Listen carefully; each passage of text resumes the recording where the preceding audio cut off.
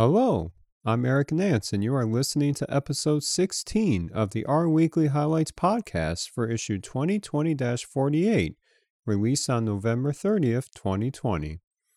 This week's issue was curated by Mael Salmon with help from the R Weekly team members and contributors.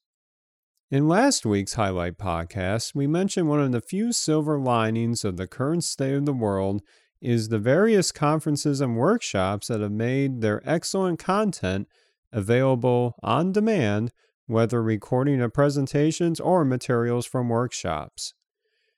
For our first highlight today, we have another recent workshop that's sure to give you a practical on-ramping to creating your first R package. At a recent R Ladies Philly virtual meetup held on November 12th, biostatistician Shannon Peligi led a workshop titled Your First R Package in 1 Hour, Tools That Make R Package Development Easy, which you can view the recording of on YouTube, linked in the supplements section of this podcast. It's one thing to have the workshop available, but Shannon has gone above and beyond to author an accessible and concise blog post with a step-by-step tour of the process of creating a new package utilizing packages mentioned in many of the previous highlights in this podcast, like DevTools and Use This. Some particularly nice touches include the use of an animated GIF to illustrate the outputs of some key functions in the beginning of the process alongside static screenshots, and the helpful sidebar entries with pointers and links to external resources, which, by the way, is made possible by the Distill R package. One cool tidbit is found in her discussion of the notes outputted from a DevTools check function call, where some of the notes include no visible binding for global variables. This is a very common issue to encounter when creating a package that involves a portion of the tidyverse, and a portion of the aforementioned workshop recording covers solutions around this perplexing occurrence. But if you are a bit intimidated by creating an R package from scratch, we highly recommend you take a look at Shannon's blog post to give you that, again, gentle on-ramping to getting you started on the right foot. Back in episode 3 of this Highlights podcast for issue 2020-35, we shared the announcement of McGreeter version 2.0 coming soon and some background on the history of the famous pipe operator. Well, in our second highlight today, the release of McGreeter 2.0 has landed on CRAN, and RStudio software engineer Lionel Henry has detailed the major changes in a new post on the Tidyverse blog. As this is likely the last major update for McGreeter, the new features and enhancements for this release are especially noteworthy. One of those being the much more streamlined backtrace output that you can obtain after a pipeline encounters an error. In the past, you would be greeted with a multitude of calls to base R functions like eval and with visible, making it a bit difficult to decipher where exactly things broke down. Now you will see much less clutter made possible by the new backend written entirely in C. For those of you leveraging the pipe and looping structures, whether a for loop or calls to the apply family of functions or functions from the per package,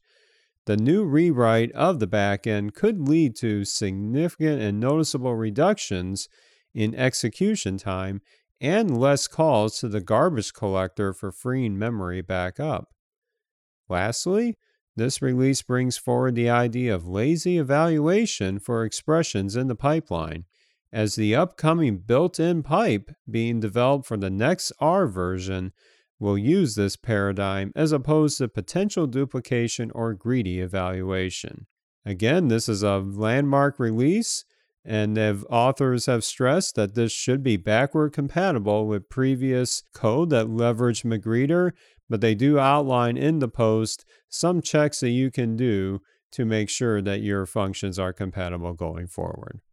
In our last highlight for today, for those of you that are learning Shiny and want to take your skills to the next level,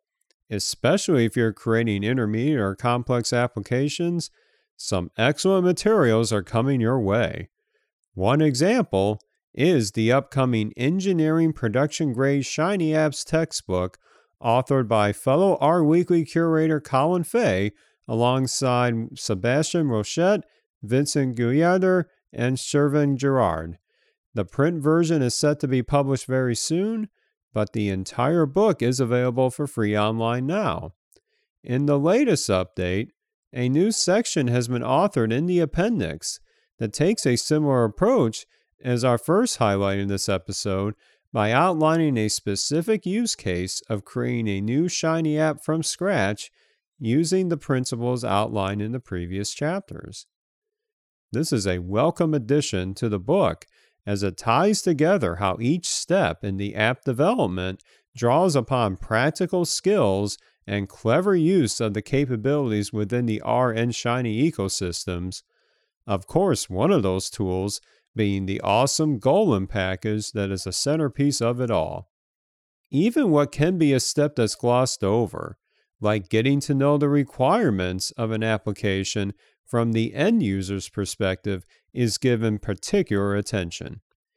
Anyone who has developed software products, one can consider a Shiny app as a software product, has certainly encountered the importance of getting to know these requirements ahead of time before going too far and having to rewrite a lot of things over again. Another great illustration is the use of non-Shiny components in R to help with prototyping the back-end functionality first, such as creating functions with tests and incorporating the narrative around the process of the business logic in an R Markdown document, say as a vignette to the app as a package.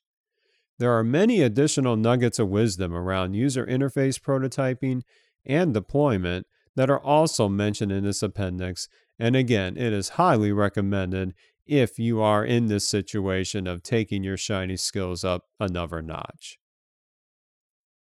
And that'll wrap up episode 15 of this Highlights podcast. And as usual, this issue is jam-packed full of additional content for you to read across the many different uses of R. Some of which include new packages for creating very intuitive and friendly-looking postcards entirely with R Markdown, summaries of additional takes on recent COVID-19 treatments that have been released, and much more. And if you'd like to listen to previous episodes, you can find a direct link to all the episodes at the top of the rweekly.org home site, and you can check out the back catalog for additional details on the recent highlights we've had in previous issues.